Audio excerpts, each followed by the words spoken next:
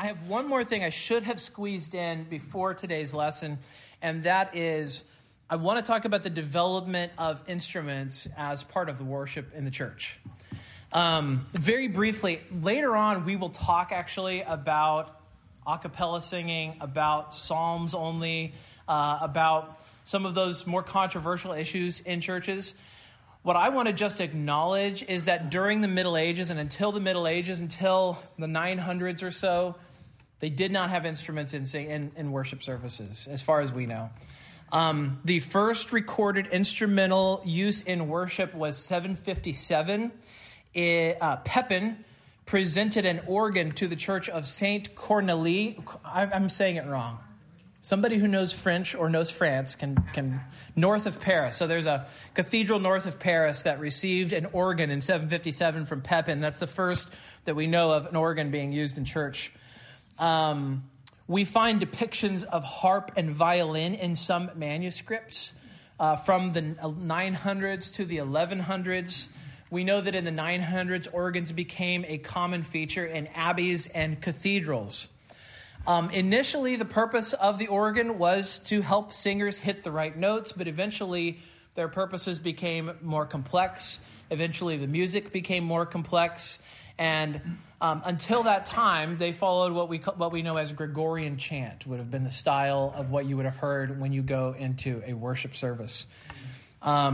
Instruments did not really become widespread until about the 1400s. So, for most of church history, church was a cappella. They were singing with the human voice. Just a few thoughts on that. One is this. We should be sober about the fact that singing with instruments is a relatively new thing in the church. I support it. I'm positive about it. I'm into it.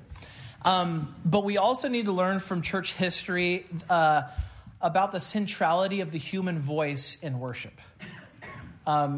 We want our worship to still be a reflection of what God's people have done for so long, which is the human voice lifted up in praise to Christ. And for a great deal of church history, that was not the case. Instead, the worship service became a performance that is observed. And we'll talk more about that, especially when we talk about the Mass. Revelation shows instruments being used to praise God. I would argue that churches have overcorrected in many cases, and they've actually adopted a medieval style of worship where the experts sing and the people are silent. So I think we've actually gone back in some ways to the more medieval, less interactive liturgies. Now, the churches don't call what they use a liturgy, but that's what they're using. They're using a liturgy of performance, essentially, and that's taking us back further than the Reformation by far. So anyway, what I'm trying to say is let's appreciate the need for the human voice to dominate in worship, to be the thing that we mostly hear when we're singing.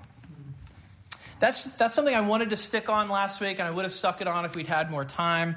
But I do not include that in this next section because I'm calling this next section the growth of error.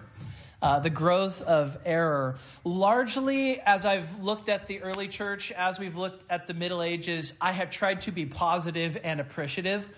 But I need to at least talk about three examples of idolatry that developed during this time period. And I want you to have at least a sense of how it happens and how we get there. And those three subjects, and I don't know if we'll get to all three of these today. I don't think we'll get to this last one, Mariolatry. I don't think we'll get there. We may not even get to the icons. I'm not sure. It depends on whether we get a lot of questions and just how slow I end up going. But we need to talk about the Mass. In the Middle Ages, the Mass, not the sermon, was seen as the center of Western worship. I got a question a couple weeks ago. Was the whole service, including the sermon, in Latin? And I kind of hemmed and hawed because I was afraid that there were outliers, that there were some people who were getting preaching in their plain tongues. And I went back and did my own work, and I found out that in the 900s there was a decree that the whole service should be done in Latin, including the sermon. So if anybody did it, they were just being naughty. And what that meant was the thing that you could make the most sense out of in the whole sermon was the thing that you could see and that you could touch, right? Talking about the Eucharist. It became known as the Mass. Sometime after 604, sometime after Gregory the Great, the Lord's Supper started being called the Mass. The name comes from the Latin word missa, which means to be sent, right? It means go, it is sent. Those are the last words of the Mass. So the term Mass gets its name from the conclusion of the Lord's Supper. When it eventually the changes start to develop, and I want to highlight a few of the changes from the early church to what you start seeing in the Middle Ages. One of the changes is the role played by the layperson. One change is the role of the laity in communion. So lay communion became less frequent. And what I mean by that is just average people in the church receiving the Lord's Supper. It became less frequent. Only the clergy and the monks actually participated on a regular basis in the Lord's Supper. By the 6th century, lay people were required to receive communion 3 times a year.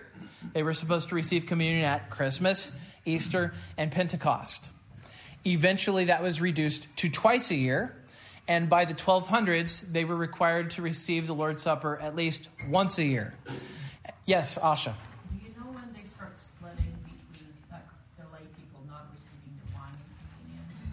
I don't know when the date is that it actually starts happening. I think that if you look at the way these things tend to develop, it is usually not some kind of decree that's given by anybody, but instead it ends up being sort of a gradual thing where people over time simply start to see the Lord's Supper as something holy, hard to approach, something you should be afraid to approach. And over time, there's almost this social pressure, right? Wow, look at, I'm going to make up a name. Look at Joe. He went up and received the Lord's Supper. Well, I know that he sinned this week. And you start to see that the priest takes it every week. I mean, think about it, think psychologically about how you guys think even about your pastor. Now, maybe you don't think anything about me, exalted and high and mighty and stuff like that. But pastors tend to get treated differently than everybody else because people imagine things about them that may not actually be true. And priests were no different in the Middle Ages, where people would just imagine how holy and great this person must be. And then they would say, oh, he's getting the supper. He's getting the supper. He should be getting the supper, but me, not me. Yeah, were you going to ask a question? Isn't the Mass the word from the Roman Catholic? Yes. And that's why we don't call it the Mass. So we'll talk about why we don't have the Mass here. We have the Lord's Supper. But yes, so the word comes from the Latin word. And that ends up being what it gets called in the Middle Ages. But I think there's good reason why the Reformers abandoned that term. They abandoned it for a lot of reasons. So here's what happens. The priests receive communion every Sunday. They eat the bread, they drink the wine, and guess what everybody does? They watch them.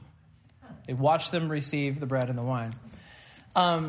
So you have a few motivating factors behind all of this. One is the fear that the fear of God is very great.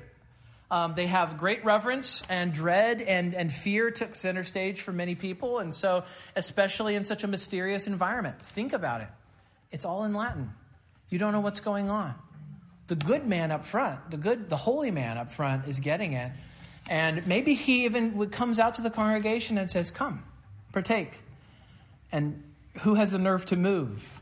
And over time, you can see the grace of Jesus isn't being preached. Why would they be motivated to come? They probably are too fearful to come. And the grace of the gospel has not been held out to them. So they don't understand the gospel, right? It's not been explained to them. How would they dare to come? It kind of actually makes sense over time why people would get used to not coming and why eventually you have to have church councils that require them to come. We'll talk about those church councils in a moment. Sometimes the clergy actively discourage people from participating, right? They would invite on the one hand, and then on the other hand, they would actually scrutinize those who had the nerve to receive the supper. They would give invitations, but at the same time, they would warn, but they would do it in such a way that nobody in their right mind would actually go, you know? It's not hard to do. I've fenced the table a few times, and I really wish that I was more gracious in the way I did it. So I know how that can be. But imagine if you never heard the gospel preached. Why would you ever approach the table? Why would you do that? So here's what happens, though, and I'm fast forwarding a little bit to the time of the Reformation. This is part of the reason why the Reformed churches tend to make the invitation to the table a greater emphasis than the warning. Because they saw people for centuries afraid to come to the table at all. So you have this distinction between what was called high mass and low mass. By the 13th century, here's the practice. High mass takes place every Sunday. All the congregation would participate in high mass, in theory. In theory, everybody participates on Sunday. And then here's what you would also have. You would also have low mass. And that happens during the weekday, and only the priest would partake of the bread. And it's only offered, the priest doesn't offer the congregation to partake. Instead, they get used to it during the week, 6 days a week, watching the priest partake of it and watching themselves sit by. And again, you've got that pattern. Why would that break on Sunday? Why would you take it on Sunday? You didn't take it the rest of the week. Eventually, it becomes a practice only for people to receive the bread, but not the cup. So what happens? People receive the bread. They don't get the cup. The priest takes the cup. The priest drinks the cup. There is a fear that the blood of Christ would be spilled, and it was because of their belief in this $1 million word, transubstantiation. Again, I'll talk about transubstantiation in just a second. The Eastern Church continues to give both to the laity. This is sort of a Western Church thing. Although I don't know enough about the practices as they exist in Eastern churches to say 100% for sure what their practice was everywhere. It's possible there is some variety in that. But here is another thing that develops, and this is a part that's still part of Roman Catholic doctrine today, a belief that the Mass is not merely a sacrament, but a sacrifice. Not just a sacrament, but a sacrifice. So I'm quoting from Thomas Aquinas here, who's considered a doctor of the Roman Catholic Church. Basically, his doctrine is their doctrine. He says, this sacrament is at the same time both a sacrifice and a sacrament. It has the nature of a sacrifice to the extent that it is offered, but it has the nature of a sacrament to the extent that it is eaten. Therefore, it has the effect of a sacrament in the one who eats it, but the effect of a sacrifice in the one who offers it, or in those for whom it is offered. So it was a sacrament when the people ate the wafer, although again, this is rare. This is not happening frequently. The people begin to see the Mass only as a sacrifice and not a sacrament. Why? No one's eating it. So they're there to watch Jesus be sacrificed every Sunday, sometimes every weekday, and they're observing it. Aquinas says the Mass still has value even if you don't eat the wafer because the priest's offering is a sacrifice. So he's basically saying it's okay if you don't partake. There's still good in this, even if you don't get any of it. Nick Needham, in his chapter in the book Give Praise to God, says this. So for ordinary Catholics, their normal act of worship at Mass was looking at the wafer rather than eating it. So much was this the case that the Fourth Lateran Council in 1215 had to insist that Catholics must actually eat the wafer at least once a year. So you're preaching law and the fear of God and no gospel, and then you're making people come to do something they are terrified to actually do. You've got to make a law of it because no one's coming. Yeah, Larry. So what was the point of requiring them to come and participate at least once a year? It's a question I want to ask anybody who wants really infrequent communion. What's the good in this? And having it so infrequently, I couldn't tell you. They believe that there is still something in it that is beneficial to people, and that's why they should receive it.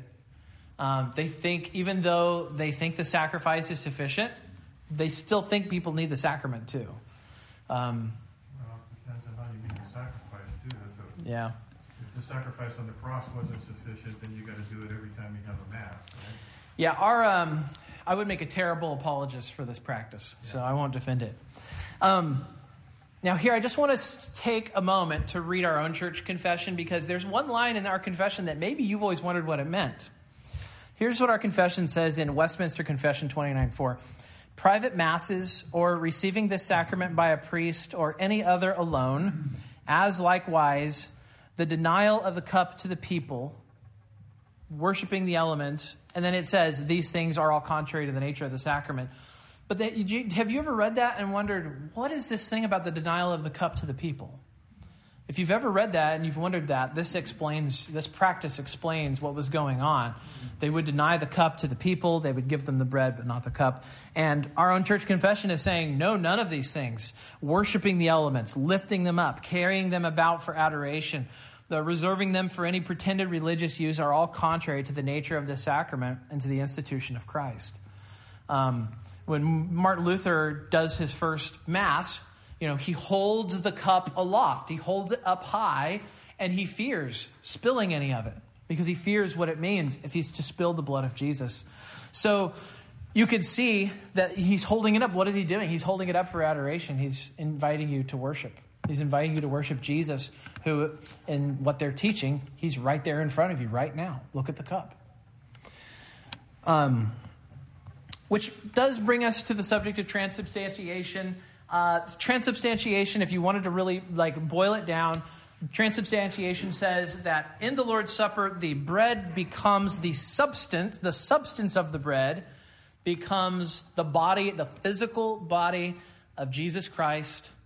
And yet uses Aristotelian categories here, the accidents of the bread, the thing that is presented to you that you see, remains bread. It looks like bread. It feels like bread. It tastes like bread, but its substance is actually not bread at all. It's the body of Jesus.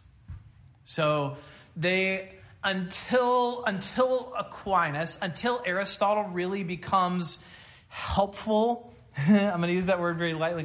Aristotle becomes available around the 12th century to medieval thinkers and medieval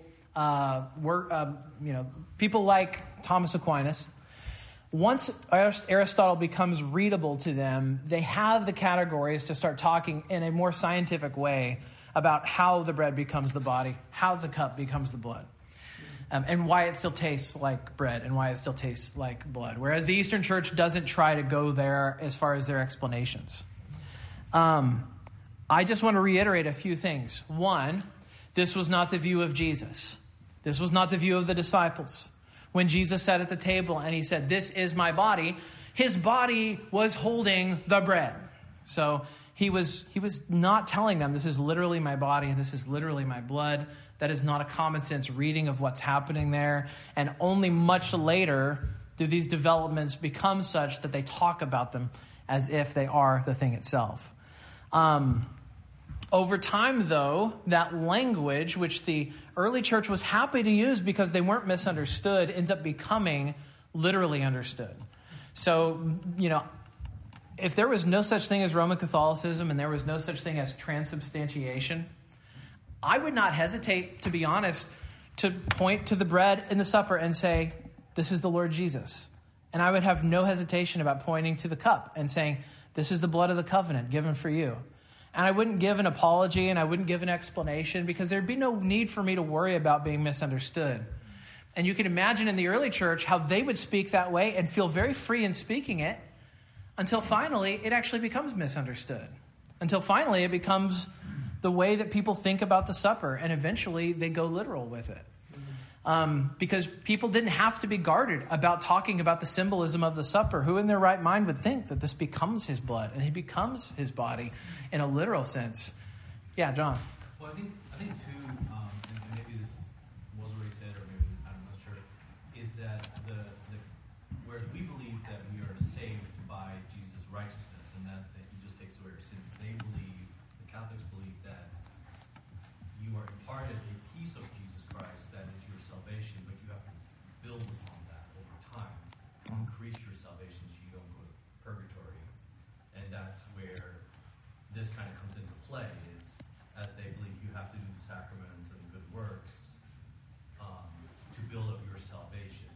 Mm-hmm. And so I think it kind of plays into that mindset of like, well, then obviously then this is the body of Christ because you are getting more of his salvation into you. Mm-hmm. So The same stuff that belongs to Jesus becomes yours when you eat him. yes. Yeah. And we'll talk about how the Reformers, of course, understand the supper when we get to it. Because it's such, you might be thinking, man, this sounds more like a theology class than a worship class.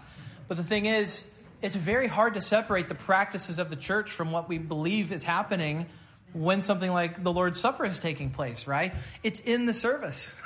Like, we have to have some kind of understanding of what lies behind some of the practices that we start to see develop. Now, I want to point something out. Even during the Middle Ages, this issue is not settled. There's a man named Ratramnus of Corbie. His name just rolls off the tongue. Ratramnus of Corbie, in 868, he writes against someone named Radbert, and he opposes transubstantiation. So Ratramnus is opposing transubstantiation, and Ratramnus is arguing this. He argued that the body in the Eucharist is not identical with the historical body that Jesus died and rose again with. He argued instead that the elements are signs that point to the spiritual substance that they represent. He pointed to John 6:63, where Jesus says, it's the Spirit who gives life. The flesh is no help at all. And what he essentially says is, what good would it do for you to physically eat Jesus with your body if you don't spiritually feed on him by faith? So Ratramnus, that guy's singing my song. Like, that guy's holding it down. He opposed the Mass. He argued Christ died once for all. He doesn't keep dying over and over and over again until the end of time. So it's not like a switch gets flipped and everybody in the church is teaching transubstantiation and they're teaching the Mass. But you know the way waves work. They eventually do overwhelm whatever is in their path. And we're going to talk about icons. We'll see whether we get to it today. But that is another wave that overwhelms some of those who are trying to hold it back. Here's another guy. Hincmar. Isn't that a great name? Hincmar. It's a name that only a mother could love. Hincmar of Reims. He followed Ratramnus on his views of the supper. The reason I'm telling you this is because even during the Middle Ages, some of the views that have become mainstream Roman Catholic views were not still were not universally held. This is part of the press of the Roman Catholic Church. They want to project that their views are universal, monolithic, and unchanging, that they have always been the same since the beginning. And yet it is an illusion that is easy to knock down if you know much about church history. You will see differences between theologians. If you go back to 500 AD, you will find people using the language of the literal body and blood of Jesus, and you'll find just as many opposing it. And so I'm just showing you that these things aren't universally understood and agreed on, that they develop in time and that they happen, in the course of time. By 1215, the Fourth Lateran Council ensconces transubstantiation as the church's official position on the Lord's Supper. This was a development that became important, that the Reformers have to address it in the 1500s. So from 1200 to 1500, it is the official practice of the church until the Reformers address it.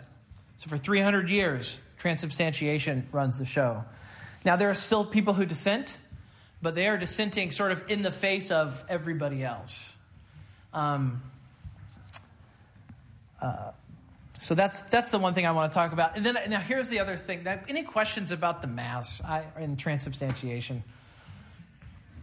Well, just one comes to mind. Historically, thank you for opening this date things up, because I run a lot of this through my mind theologically, but never chronologically. Yeah. So 1200 to 1500 are now, with your definition of classification between Roman Catholic and Catholic, this was the official Roman Catholic position between those years? Yes. This is the position that the Pope of Rome and the Church Council in the Western Church adopts. Thank you. Yeah. Yes. May I ask you one question? When we look over the medieval churches, as according to your, after Council of Trent, they, take an action as for the Roman Catholic position, and accepting transubstantiation. My question is that if the churches are affected gradually or long time, as they lost the real gospel for a long time, they were even if they were affected by the theology or some idea of the now Roman Catholic concept. That's my question. So your question is, over time, Yeah. I think that's a good way of putting your question. There's a difference So between a the- sick church Oh, and a false church. it's the difference between a sick church and a false church. And That- then I think that because it took a long time, the churches are losing, and then they are getting the belief was weaker and weaker for a long time, and then they must be affected in some ways by the Roman Catholic theology, I think. Yeah. Yeah, that's my Yeah. So what you're talking about is the encroachment of deeply troubling and contrary positions that are contrary to the gospel. Yeah. And and- you said that until the Trent, So until Trent, the Roman Catholic, So the way I guess what I'm trying to say is that during this time period, even when they believe in transubstantiation, it is still the church. But it is a sick church. It is a church that is beset with error. It is beset with troubles. And a lot of times during the Middle Ages, you actually have to look outside of the visible church or the church that we think of when we think of the Western church. You almost need to look at groups such as the Waldensians, for example. The Waldensians are a group who don't believe in transubstantiation. They believe in the gospel of grace, justification by grace through faith. And when the reformers end up taking their stand, the Waldensians join them. And in fact, the Waldensians, my understanding is the Waldensians are Presbyterian now. And they still have congregations. Google it. There are Waldensian churches still. Oh, yeah, I'll write down the word. Place of origin, country of origin. I need somebody who knows where the Waldensians came from. Is it northern Italy? I've heard of it. Yeah, it's northern Italy. John Milton wrote an amazing poem about the Waldensians and their murder by the Pope. And it brings me to tears whenever I read it, so I won't read it. I think, just my own opinion, I think it's important to stress that when you talk about having over a long period of time, one of the main elements of that is the people are no longer able to actively participate with knowledge in worship, in the service, and they don't have the scriptures. So you're starving the people of God's word to the point where all they're doing is going by faith in what the leadership is saying, which by that time had deviated from what the scripture is saying, to the point of the gospel isn't the gospel anymore. And they're preaching for everyone that speaks Latin. Yeah. So they're preaching for their own people. And they're basically, it's very enclosed, right? We're performing for each other. Imagine if I came in here and I only was preaching for those who've been to seminary. Imagine every single sermon would be an intramural conversation, and everybody else would be going, I wonder what he's talking about. And maybe hopefully I haven't done this, but maybe you've been subjected to sermons where you were like, I don't understand any of this. Just imagine over time what that does for the health of people, spiritual health. Were the priests also ignorant? Yes. I'm sorry. Yeah, not universally, but yes. So Because, as a yeah. whole, in your neighborhood church, you have a peasant population who can't read, they don't know Latin, and they're being taught another priest by a bunch of guys in Latin. It depends on where you are. If you live somewhere where there's a major university, then you can still have educated priests in that area. But then, if you're in the boonies, then maybe not so much. Right. And so what ends up deciding everything in the church? It ends up being a sort of ensconced elite that are having conversations with each other. Right. Yeah, Micah. It also depends on where you're at, because there were good and faithful men who who knew the gospel, who explained it to their people, who interacted, who were righteous men of God. And there were men who got their position by simony and would own the ability to preach in 2 or 3 places and to not preach, but to be the bishop in those areas. And they would get there through money, and they'd sell plots in other places. It was a very lucrative position to be a priest and to be a bishop in that area. And so you would have faithful men next to unfaithful men, and you see that today. There's churches where the gospel isn't proclaimed, and maybe the people who start out there know the gospel, they come in because they're interested in something else, and all of a sudden their children fall off the map and no longer continue, even though there's churches filled today where there's a bunch of 80-year-old people who knew the gospel and they remember it from their childhood, but they've been in church so long that no one else has followed after them because there's been false teaching for that long. And think what that happens 2 generations, 3 generations later. Some of the reading research historically that I did on this commented that by the time we talk about the Reformation period in England, there's a vast amount of the clergy that don't know pretty much anything. They couldn't even recite the Lord's Prayer. They were becoming ridiculed because they didn't even know the Latin, and the parishioners started calling them mumblers because it would make things that sounded like Latin in the service and all, but it was all a sham. Yeah. So it was the state of the church. To me, was directly proportional to the word and the efficacy of the word being spread out amongst God's people and receiving it. And every time that becomes less the norm, that's when you become anemic and the church just falls into disrepute. Yeah, Eric. I think also it's the entire, all the ingredients together to make the perfect recipe. You have the fact that, and I know you're going to get into this with the icons, but everything's so visual, everything's so formal, everything is so wrapped in mystery. And, to the lay person, you look at this and it's like a performance. And how dare you question that, because it's just packaged so elegantly. And having traveled to some of the cathedrals in Europe, I mean, I was like blown away by how little I felt going into these cathedrals, and I just think of it all together. It was just made for a perfect manipulation of people. Yeah. Hey, Carolyn. Question. Yeah. My understanding is that this era was quite a mystical era in the culture. And we see how the culture impacts our churches and Christianity today.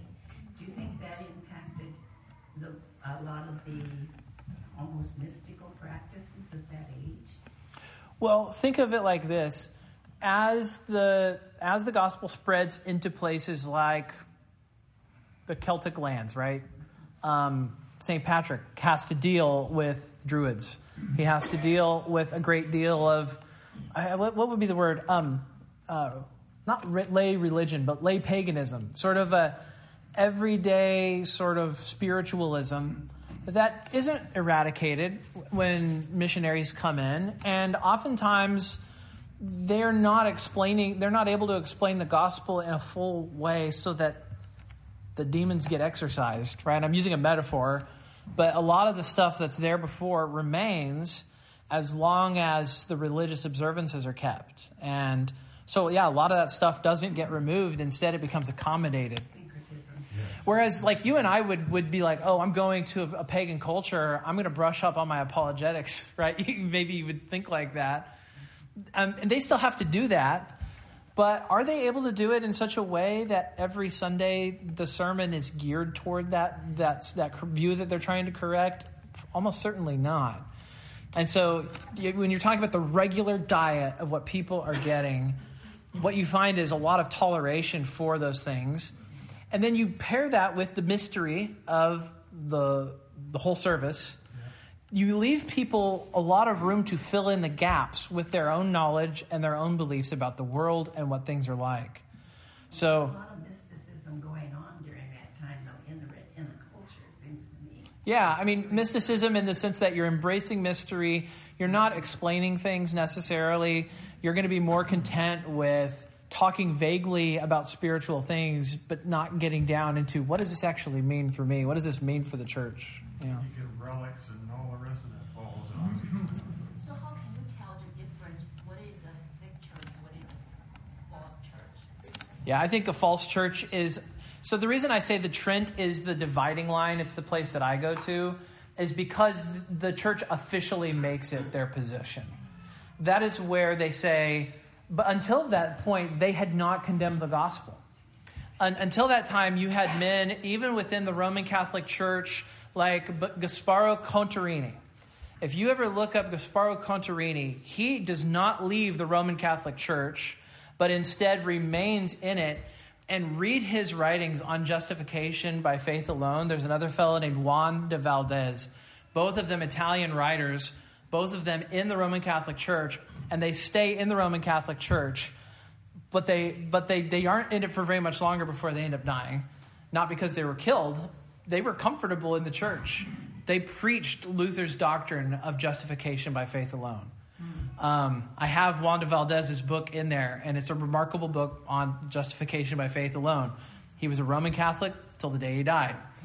But the Roman Catholic Church at Trent officially condemns what Valdez was preaching, what Contarini was teaching, what Martin Luther was preaching. The difference is Luther was a big mouth. It doesn't condemn, it anathematizes. It anathematizes. It says that you are cast out, you are not in Christ.